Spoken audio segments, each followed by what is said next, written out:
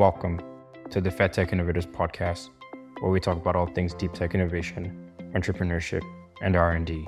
Now let's get started. Hey everybody, Ben Solomon here, Managing Partner and Founder of FedTech. Really excited to be joined by my colleague, Mike Bynum, who is a director at FedTech, managing all of our DoD programming. And we have a really nice conversation set up for today.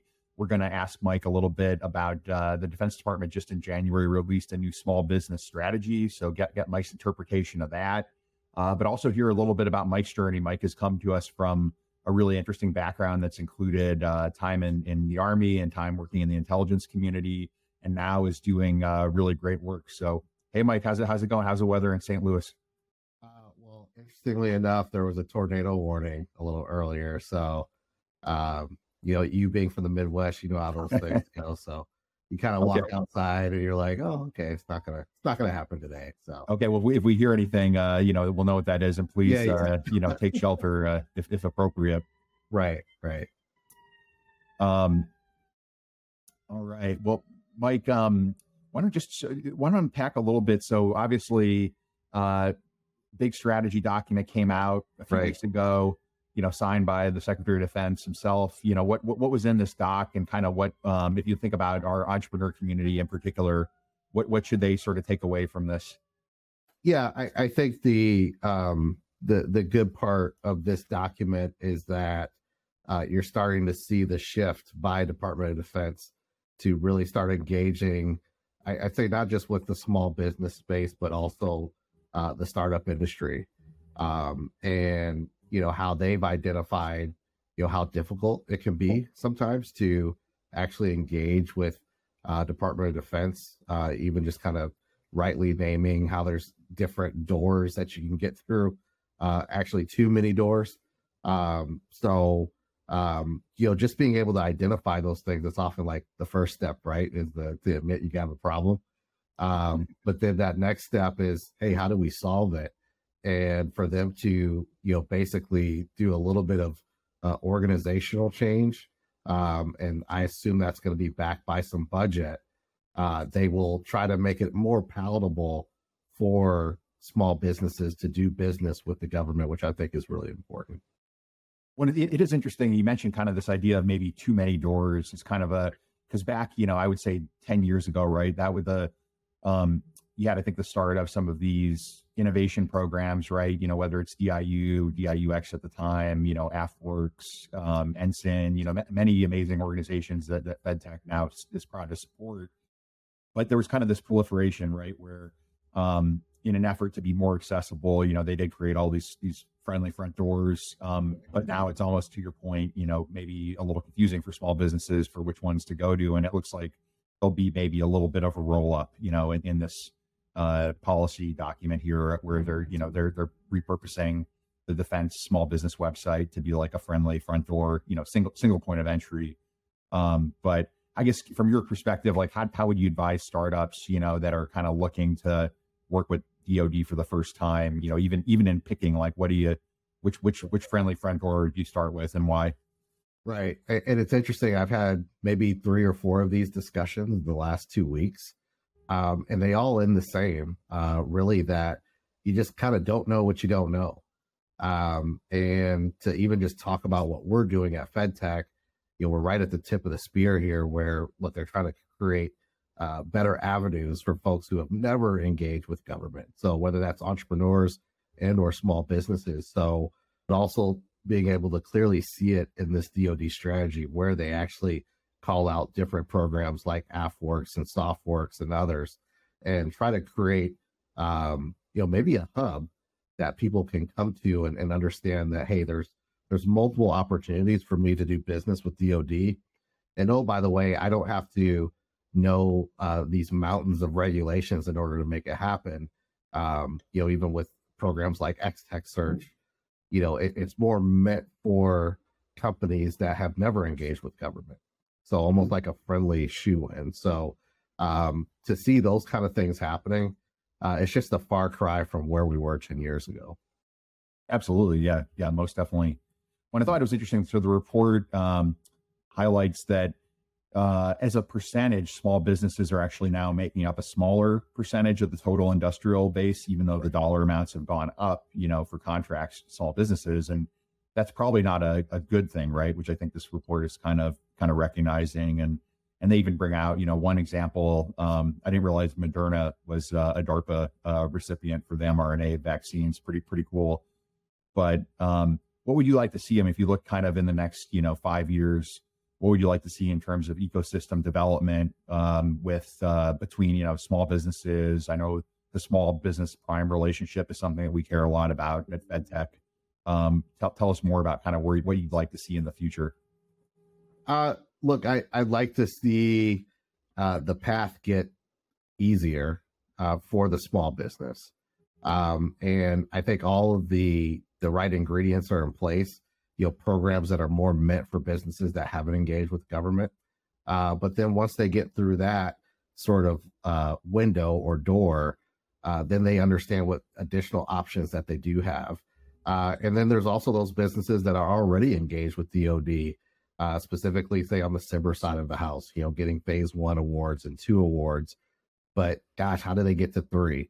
And, somebody who was previously in the service, obviously there's a lot of cool stuff that's out there. You want to see that get into the hands of the warfighter. But, how much of that actually gets blocked along the way for one reason or the other. The more stuff you can get down the line to the end user, the better. So I'd love to see in 5-10 years that we've streamlined it to a point where, hey, maybe, the end user, the warfighter can have some influence on that acquisitions process. And I just had an interesting conversation yesterday with someone from the special operations community, and just kind of blew their mind with all the things that we're working on at FedTech. They're actually applying for one of our studio programs. Oh, cool. Good. And it's just like, even me, when I was in the service, I had no clue about acquisitions. I had no clue about R&D. Like, you kind of know it's out there, but you just don't know what the breadth of it is. And, like him, just coming to FedTech, my mind was blown by all of this that's going on. Yeah. Absolutely. Yeah. And another thing that I just took away from when I read the report. So there's definitely an emphasis on kind of reducing regulation and requirements, for participation, because we definitely see, right, with our portfolio companies, just how difficult it is to get really spun up to be serving, the defense client base at scale, right? Really, regardless of what kind of contract you're on, you got to have, eventually the cost compliant software, accounting systems, software systems. There's cyber requirements. I mean, it is definitely a game that is stacked, against kind of somebody that's brand new to the industry. So that's one of the things I'm proud of, that I think we, FedTech can level the field a little bit for startups. But moving on a little bit, Mike, maybe you should just share a little bit of your journey. So I know, when we saw your resume come in, we were awfully excited, to bring you on a few years ago, and maybe kind of walk us through your service, and then also, kind of what led you to the transition point going into business was very interesting to me. Yeah. Interestingly enough, it was a year after 9/11, sitting in my dorm in Iowa City, having a good time, but, was always intrigued by the military, and really just felt called to do something. And it's just crazy, what the patriotism levels were like back then, right? Just everybody running around with American flags. Let's get after it. I went by the recruiter's office. I think I actually upset the recruiter because I was kind of picky about what I wanted to do, and I actually wanted to see all of the information. So show me every single job and show me all of the bonuses that are attributed to it. And they're like, "Oh, we're not allowed to do that." I'm like, "Oh, I guess we're not in business today then." So he called me back a couple of days later, and just went through everything. And obviously infantry was way up there. It was like the biggest bonus. But then right below it was crypto analyst linguist. And so the recruiter offered me an opportunity to call someone who's actually in the job. So I was able to talk to that person, and having spent some time in California, and I thought it was a pretty good deal. Like, let's go back to California. Let's go to language school and, learn a language. So went through the whole MEPS process. They tested me multiple times. You take the ASVAB, but then you take another test. What's the ASVAB? So the ASVAB is basically like, it's like an entrance exam into the military. So basically, if you sign your name, you should be able to like get in. But interesting tests. There's a lot of stuff like basic math and some construction stuff on there, just basic skills test. So they came back. They're like, "Oh, this is the highest score we've ever seen." I was like, "Really?" So I'm already thinking like they're joshing me a little bit. And then I was like, "Hey, I want to try for the linguist position." So you have to go take a D lab, is what they call it, and it's actually a made up language. So you have to like listen to a few phrases, and then you have to attribute it to some pictures. Oh my goodness. Okay. Well, tell the story. So, I'm thinking, oh God, this is crazy. So then I get 3 choices when it's done. They come back, they're like, that's the highest grade we've ever seen. I'm like, okay, you guys are really, really going for this, right? So I got 3 choices: Arabic, Mandarin Chinese, or Korean. And because I did Taekwondo as a kid and I could count to 10 in Korean, I was like, let's do Korean. So, went to basic training, went out to language school, spent some time there in the Korean course. And while there, actually, this was when the surge was going on in Iraq. And, the Intel branch came in and said, hey, we need more interrogators than we do, crypto analyst linguists. So you get your same contract, your same bonus, instead of going to Goodfellow, where you kind of do a different sort of training, you go to Fort Huachuca to do the interrogator training. So I took the bait and I went to Fort Huachuca after language school and did the interrogator training. And after that, got orders to 4th PSYOP group. They call it 4th POG out of Fort Bragg. So went out there and spent my entire enlisted career at Fort Bragg. So started there, ended up going over to what they call Joint Special Operations Command, JSOC, and really just served as a linguist / interrogator there my entire enlisted career. Wow. Okay. And can you talk about kind of where you're stationed and then what you kind of learned through that experience that's carried over? Yeah. So even with the start, 4th PSYOP group, I was part of a battalion that basically worked with the South Korean Army, did a lot of stuff along the DMZ. But because of my job, my MOS, which was, 35 mic human intelligence collector, we could only go to Iraq. That was it. That was our only allowed deployments at the time. So went over to Joint Special Operations Command and just got an amazing opportunity to be a part of that group, work with some of the most elite forces on the planet. And yeah, I can't get into too many details about it, but just a mind-blowing experience and something that I literally, as a new soldier in the Army, I was told, hey, grow your beard and get on a plane and go to Kuwait. And so my nickname back then was Patches because, it didn't really grow in at all. So you me both, man. Yeah, I feel you. Yeah. So I got made fun of quite a bit. I had a little bit of a baby face, but did a couple of tours there. Went from I started off as an E3, so private first class, and made E6, so staff sergeant promotable in 4 years. So I was tracking pretty fast. And then while there, I also got accepted to OCS. So went and became an officer after that and became an infantry officer. So served my last few years as an infantry officer and then got the opportunity to transition out. Grew up as a Monsanto kid. So my parents were here in St. Louis. And a school I didn't know much about because I never grew up in St. Louis was Washington University in St. Louis. They gave me a full ride to their MBA program. And there was about 19 of us veterans that got full rides to that MBA program. So really cool for them to embrace me. We had to go to a boot camp. So they're like, oh, this is a book and this is a whiteboard. It's like, oh, okay, great. This is awesome. So no, really cool experience. Got to meet some great people and then, come out of there with a high powered MBA. Absolutely, yeah. One of the best, absolutely, in the business. Going back a little bit, so I find it interesting the ability that and the kind of knowledge you have around special forces, right? We see at FedTech that in many ways they're, special forces groups are going to be a very interesting early adopter, for technology. They're often the guys that get, can buy the most expensive stuff, right? They can break stuff, they can, acquire stuff much more, easily.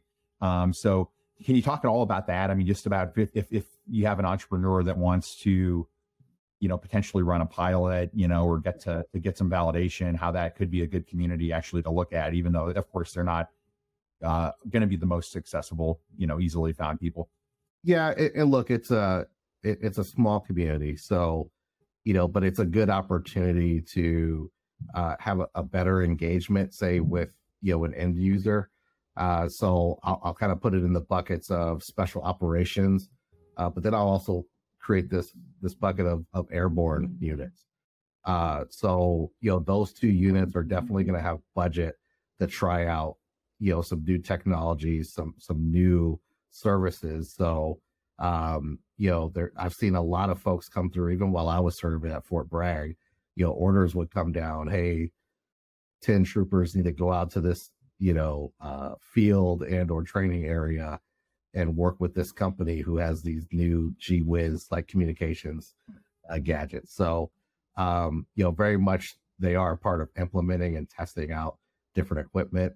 Now you have to be careful. The airborne community, they're always going to ask, like, hey, can you throw it out of a plane, and will it survive? So you always have to consider that. But on the special operations side, yeah, they're always going to be looking out for technologies that are going to give them an advantage on the battlefield, and obviously are going to try to test those out.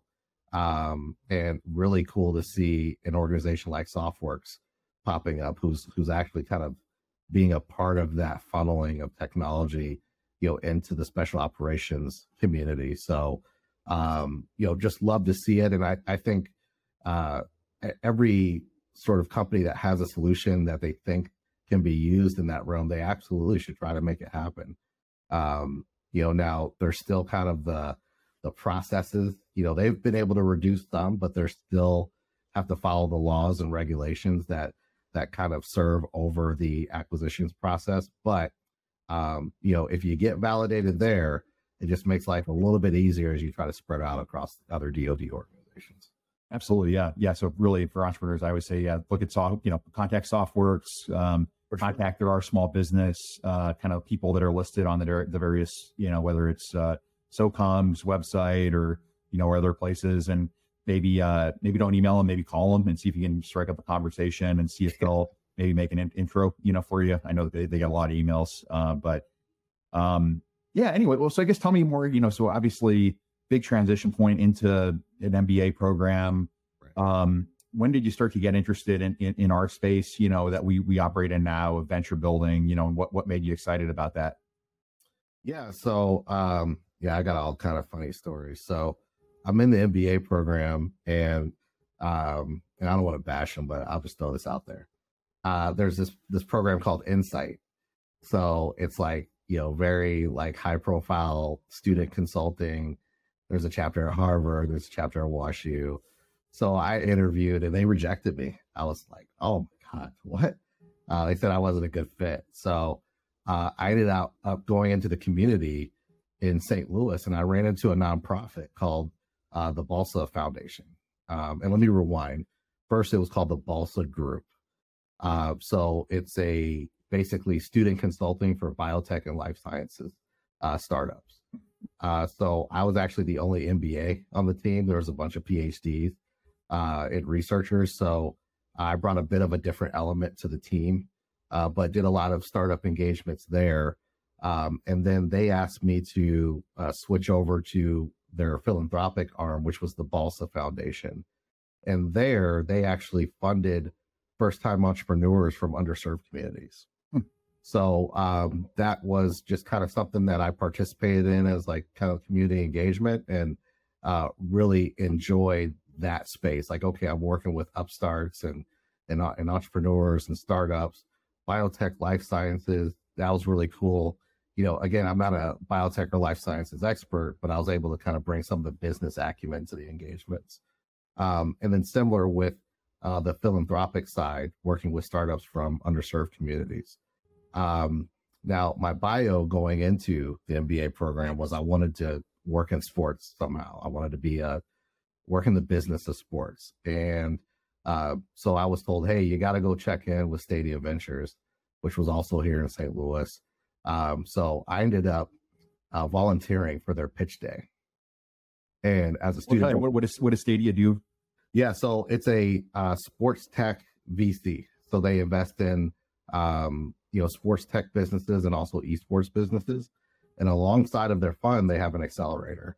So they'll invest and then you go through the accelerator. So yeah, they've got a big pitch day. You actually have to pitch to get into the program.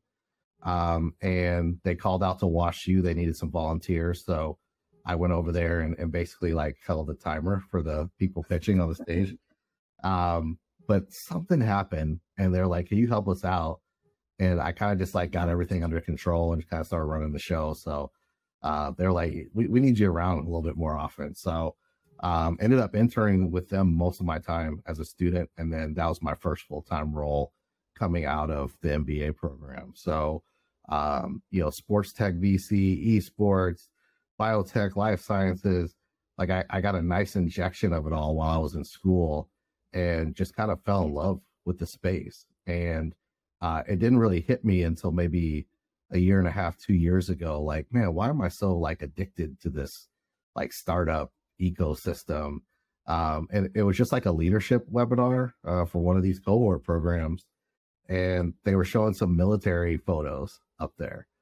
And it just kind of dawned on me, like, to start a business from scratch is like insanity. It's nuts. It's like you have to be like wired a different kind of way to do that. And I just found that like it kind of just served that itch that I'm kind of missing from the military, where literally every day we were asked to do something like ridiculous or impossible, but we got it done, right? But that's kind of really my affinity for this space, is just to see people doing mission impossible. I mean, imagine from scratch to exit, like how hard that is. And then also it's an industry where you fail forward. So, I've seen some job posts out there where you have to have like 2 or 3 failed businesses behind you in order to get the job, in the startup space. So that's also what I love, because the military is all about iteration. Hey, what went well? What went wrong? Okay, let's go back and do it again, a better way. So that's why I have a lot of affinity for the space. Yeah, and you definitely, I mean, in the course of running our programs, I know you've gotten to be, right alongside founders, and I'm curious, what have you kind of noticed about the best of our founders that have come through our programs? What kind of traits do they have? Look, it's kind of a no surrender kind of mentality, which look, it makes the job, I'll say, interesting. I'm not gonna say difficult, but it makes it interesting. And even for the folks that work on my team, I always tell them like half of this is dealing with people. I'm not surprised when a founder wants the world from us. Obviously we can't provide the world, but you got to always think, hey, these people are trying to accomplish mission impossible. And then you kind of throw in the government / DOD layers of it all. It makes it a little even more difficult. So it's just refreshing to engage with these type of folks who are making it happen. Some of them have poured their life savings into their venture. So sometimes there's tears on these calls because they really want this to work, like this, their life is depending upon it. So if you go into this industry with a little bit of empathy, it just goes a long way. And I've always found myself and I always ask the team, hey, what's your superpower? What's a startup founder calling you for? I think what they call me for is like, hey, Mike can get me to the right person. Because I'll never say I'm the expert. Now, if you want to talk pitch decks, I can help you there. But if we're talking about raising VC funds, or we're talking about raising SBIR funds, we're talking about anything and everything that has to do with your business.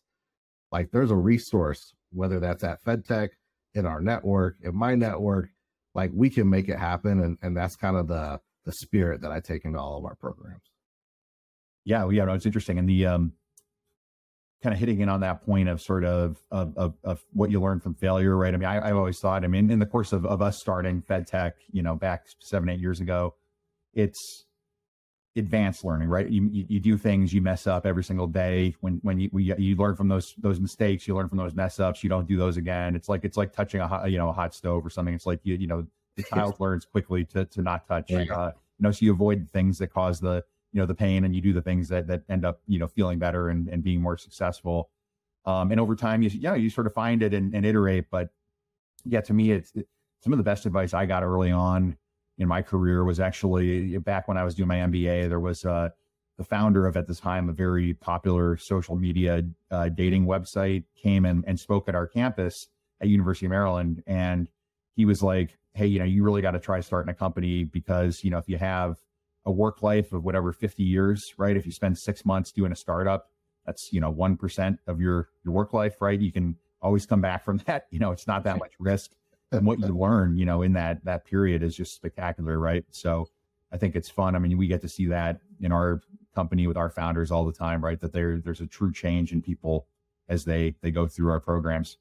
Well, just think about the story. Think about where you started. I mean, probably you just sitting in a room, coming up with this idea, and then, of course, Jake comes around, and now there's almost 50 people, running around, playing with FedTech, which is really cool. And yeah, that journey, like, you just can't beat it. And so that's what, like, I'm so enamored with startup founders and how they're getting it done. And I had a similar experience in my MBA program. The founder of the Drink Buy actually came and talked to us, and my goodness, what he had to go through to get his drink onto the shelf was just madness. But it just takes someone who's just got that grit and gets after it, and never easy to get it done. Well, did they get acquired too? I imagine, but yeah, so that was where his story really turned, because they got acquired, but they brought him in as like a VP of innovation / disruption, and he ended up getting fired. But I mean, it was almost like I could just kind of feel it when he was talking, like almost like a depressing moment to be like engulfed by this big company. So it makes me even think about founders that have been acquired, and now you're a part of the big machine. You probably have to sit there for a year or two as a part of your acquisition. But yeah, all of them are really itching to get back out and start another venture, which is what he did. Well, it's funny, right? I mean, you hear founders be so enamored with, okay, we're working towards this exit, right? And of course you want to be, but it is funny just when you actually talk to, people that have really made a sale where they truly exit, meaning they're out of the company, within a short period of time.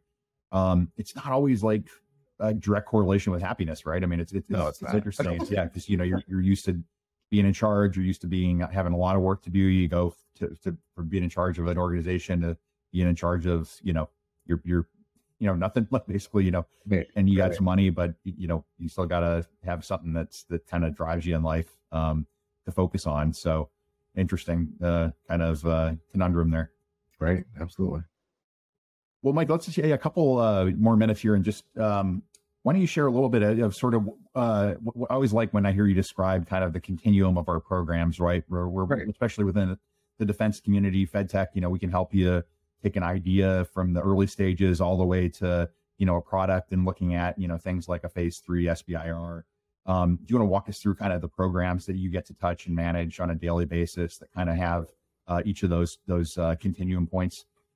Yeah, I think it's, the cool part is, if you think about the continuum, you think about technology readiness levels, where a 1 is, really just kind of an idea. We have a bit of a concept sketch, all the way out to a 9, like we have a product that's ready to go onto the shelf. The cool part of what we're doing at FedTech is we have specific programs that kind of touch each kind of segment of that technology readiness level continuum. So, what I enjoy, even my first, project I worked on at FedTech was more of our studio model, where we're able to take technology out of GOD labs, put it in the hands of entrepreneurs, and spin out new ventures. Which honestly, Ben, I was a skeptic when I came to FedTech. I was like, there's no way I'm bringing 100 plus, strangers together and spinning out new ventures. And gosh, we did it. We spun out 15 or 16 companies. Some of those have acquired venture funds. Some of those have gotten into other big programs. And again, it just comes back to that grit. So yeah, if you want to become a startup founder, FedTech can make that happen for you, like all day, every day. But then there's, hey, let's get all the way down to, TRL 0 and 1. We're in the labs. We're going into Army Research Lab. We're going into other labs and working with the actual inventors. And I had the honor the other day of coaching a few inventors who were actually going to pitch to warfighters for the first time ever. And again, just kind of being a part of that connective tissue that, I actually brought it up a couple of years ago. I didn't even know you guys existed. So would it be cool if you could actually pitch to warfighters? And now they're doing it. And then all the way out to, the later stages of TRL, we've got a really cool program with Northrop Grumman where we're helping them find startup companies to bring into their ecosystem. And then even greater is the U.S. Army. We're working with them in their Applied Cyber program and their X-Tech program. So that entire continuum, there's so much to touch there. It's exciting to wake up and come work in this space every day.